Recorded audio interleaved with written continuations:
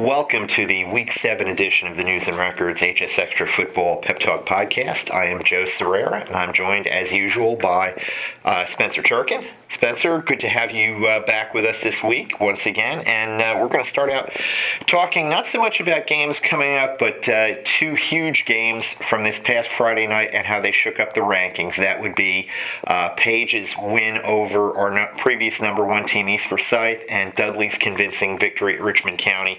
What did you make of those two games, Spencer? I made of the Dudley-Richmond County game that Dudley is for sure the number one team in the state of North Carolina right now. Mm-hmm. It's hands down. They are the kings of the state at this moment. We'll see if that continues, but for right now, they are undoubtedly the number one team. As far as the Page East Forsyth game, look, it's always a treat when those two teams get together, especially over the last 5-6 years. Kevin Gillespie and Todd Willard have done a fantastic job with their programs. Marion Kirby Stadium is not an easy place to play, and that's why I say that Dudley, for right now, is the number one team in the state because they have to go over to Marion Kirby Stadium on October 28th. Mm-hmm. It'll be a matchup of two Shrine Bowl quarterbacks going at it. Both teams with two members of their squads making the Shrine Bowl roster. Really just a tremendous accomplishment for those two programs. And at this moment, I'll also take a couple seconds to go ahead and congratulate the 8 members in our coverage area that have made the Shrine Bowl rosters. Thomas Hennigan, Braylon Faison, Walden, Dackery, Hendon, Will Jones, Javon Leake, Madison Cone, and Christian Beal. Just tremendous ball players, and just a hats off to those guys. Yeah, that's a huge honor. I don't think people realize who aren't huge high school football fans or aren't around these programs what an honor it is to be chosen to represent your state in the Shrine Bowl of the Carolinas down there in Spartanburg in December. It's a great week for the kids. They get to do a lot in the community down there, working with the Shriners and other things down there. Just a great week for them, a great honor. And you mentioned Page coach Kevin Gillespie. He's on the North Carolina staff for that game also. An honor for him also. But yeah, that many kids in that game speaks to the quality of this senior class that we've been talking about for a couple of years now here in the Triad, how good they are and how they stack up with the rest of the state. Getting back to those two huge games, I was at the Dudley-Richmond County game, and Richmond County was a little bit banged up. I talked to a couple of people down there before the game, and they were not confident going into that game because of a few injuries, but Dudley's defense just came out and dominated that game from the start. 118 yards for the game by Richmond County speaks to the preparation Dudley had put in and how aggressive and determined they were in that game. They did not let Richmond County do anything that they wanted to do. And the tone was set on the opening play of the game. The Richmond County kickoff team kicking off to Dudley to start the game was slow getting out on the field and just kind of meandering around. And they picked up a delay of game penalty, and I'm standing on the Dudley sideline, and I'm saying to some of the Dudley people and some of the Dudley assistant coaches were saying to their players, watch out, they're going to onside kick. That's what this is all about. That's why they're delaying, and sure enough, that's what they did.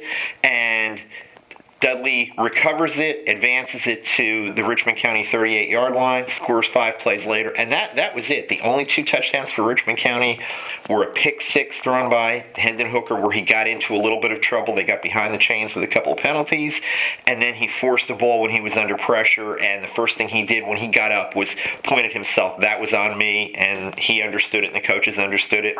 And after Dudley went up 34-7, they have had a little bit of trouble on special teams at times this year. They give up an 81-yard kickoff return for a touchdown, and those are things that they're going to need to clean up before they play Page. Page has Javon Leake and some other people back there on kick returns who can be very dangerous. They can't afford to give up big yardage and field position or points on kickoff or punt returns, and Page's defense will bring some pressure. They're a team that could put Hendon Hooker under a little bit of pressure, but to your original point, Dudley, number one. Yeah, right now in 4A, people are going to say, well, Mallard Creek's loss was to a team in South Carolina. Mallard Creek is good. We know how good they are. They're not going to play Dudley in the playoffs, for one thing. They are 4AA. Dudley is 4A. But this Dudley team is just playing Friday night. For the first 21 minutes of that game, it was Dudley football. No turnovers, no penalties, no mistakes, and they showed what they can be. I think we're going to see more of that as the season goes on. They're a clear number one team for us. Page, with that great win over East Forsyth, jumped up to number 2.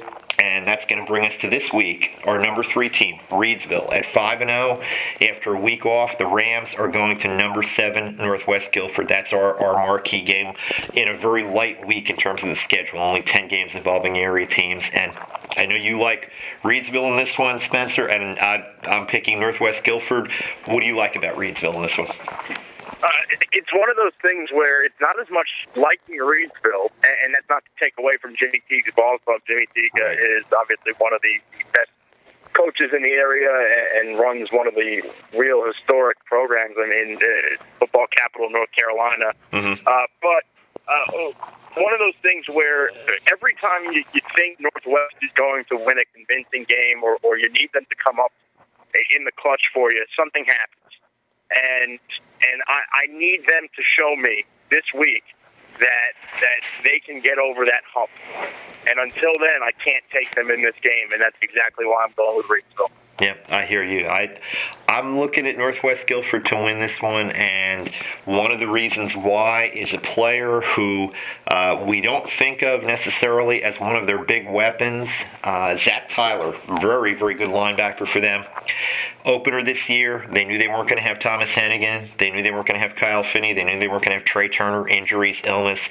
Zach Tyler comes in and runs for over 100 yards and has a key game for them as they roll Smith. Last week, without Thomas Hennigan, he steps up again. Tyler has another big game, over 100 yards, 3 touchdowns. I think with time to prepare for not having Thomas Hennigan, I think Northwest is good enough to beat Reedsville. This is a great test for Reedsville. This is the last challenge that Reedsville is going to have before the playoffs. The Mid-State 2A conference that they are in is down, to put it mildly. The other 5 teams in that conference going into this week's game are a combined 4-24. So Reedsville is not going to have a lot of tests the rest of the way. This is their last chance to kind of show what they have and challenge themselves before the playoffs. And at Reedsville, it's all about winning state championships. So we'll see this week whether this Reedsville team, a 2A school playing a 4A school, which is a challenge, whether this Reedsville team will go into the playoffs probably unbeaten, or whether Northwest Guilford can step it up and make that kind of statement win heading into their conference schedule. Their conference is a heck of a lot tougher. Piedmont Triad 4A, you've got East Forsyth, you've got Northwest Guilford, you've got Glenn, you've got a 6-0 Southwest Guilford team. High Point Central's not a bad football team. And that's a league where this is the kind of game that Northwest needs for confidence. They need it to get some momentum going into the conference. And we still don't know when or if Thomas Hennigan is going to be back this season. Initial hopes were that he might be back against Glenn on October 21st, but we're still not sure of that by any stretch.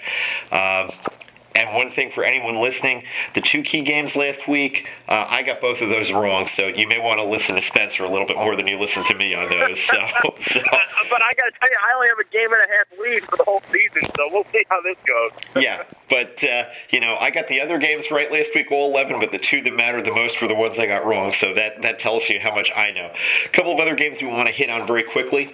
Number 8, Southeast Guilford is at Ragsdale this week. Another matchup of 2 teams that already have had a week off and are getting ready for conference play. Southeast Guilford, other than playing well for the first few minutes, really struggled last week at Southwest Guilford. Southwest Guilford made a statement with that win over them, and this is a game that Southeast Guilford really just needs to take care of business against Ragsdale. Ragsdale has really struggled, 1-4 this season. They were down a bit last year. They still have a very good running back in Jariah Drayton, a talented, although inconsistent quarterback in Eric Williams.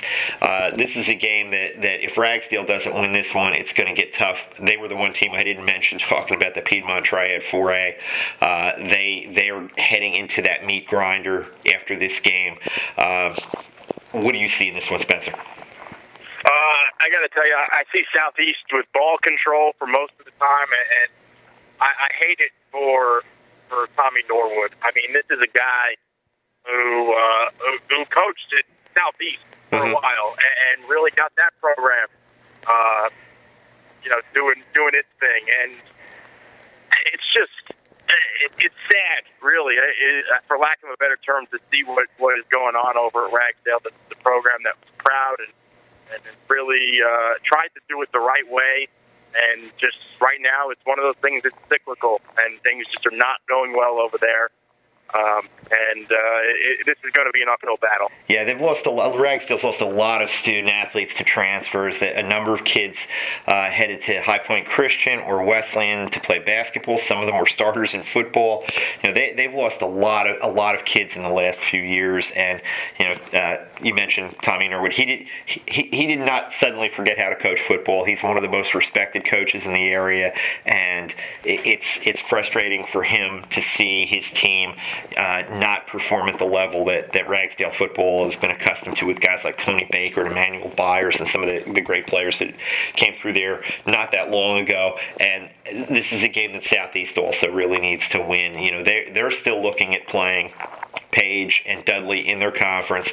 The rest of their conference are probably games that they're capable of winning, although the Southeast Guilford Grimsley game this year should be a very good one. Grimsley's given them trouble the last few years when Grimsley was really down and struggling and Southeast was good, so that's going to be a key game for Southeast. But again, I see exactly what you're talking about in that game. Southeast controlling the ball, wearing down Ragsdale, and just kind of imposing their will on them.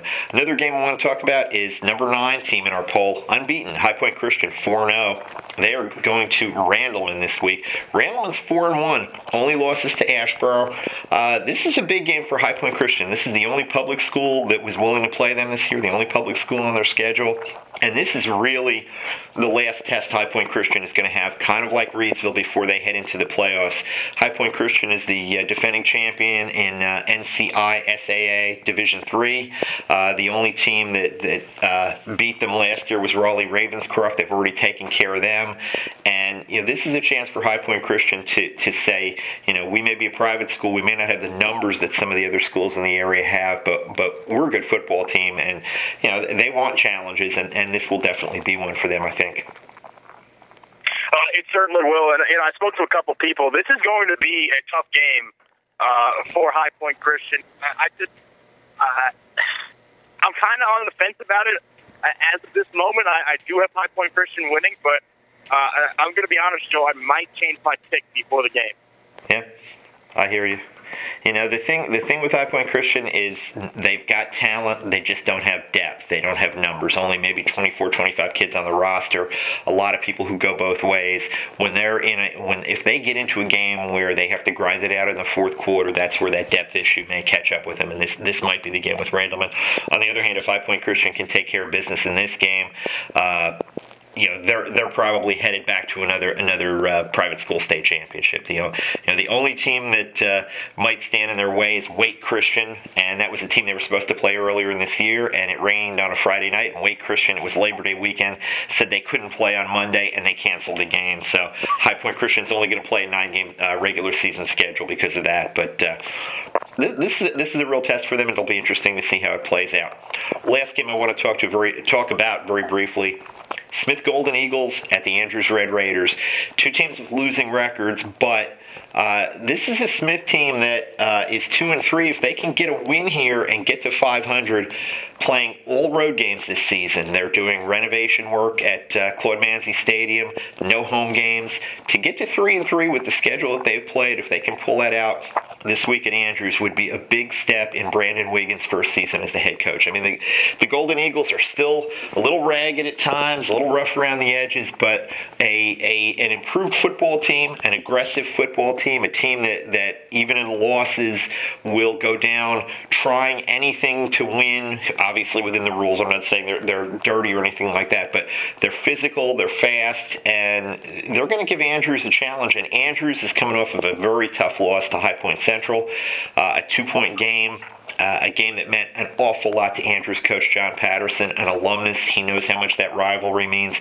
This is a chance for one of these two teams, Smith or Andrews, to maybe gain a little momentum with a new coach, a first-year coach, going forward the rest of the season, and not just this season, but next season. And this is the kind of game that, both of these teams are capable of winning, and one of them is going to come out there with a W and feeling a lot better about themselves and a lot better about the direction of the program.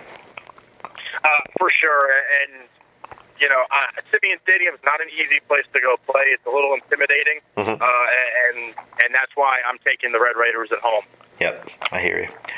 That's it for this week's HSXtra Football Pep Talk podcast. You can find all of your high school sports news in the area at hsxtra.com, our website, every day. And in the print edition of the News and Record, and on Friday nights, we will have scores and recaps of games, as well as photo galleries from our photo staff. And you can follow myself and Spencer Turkin on Twitter for updates throughout the week and during games. My Twitter handle is at Joe Serrera NR, and for Spencer, it's at Turkin35. And actually, Joe, before we sign off, I just want to let everybody know that going back to the big game that we mentioned on October 28th between Page and Dudley over at Page, that you and I will be working on dueling features for our two Shrine Bowl quarterbacks that are headed to Spartanburg. You'll be featuring Will Jones, who is a Western Carolina commit at this moment, and I will be sitting down with Hendon Hooker and profiling him and what the future Hokie has to say. Yeah, that's going to be a great game and two good stories to look forward to, and maybe a little bit of video on those young men too. Thank you. Of course. Thanks again for listening.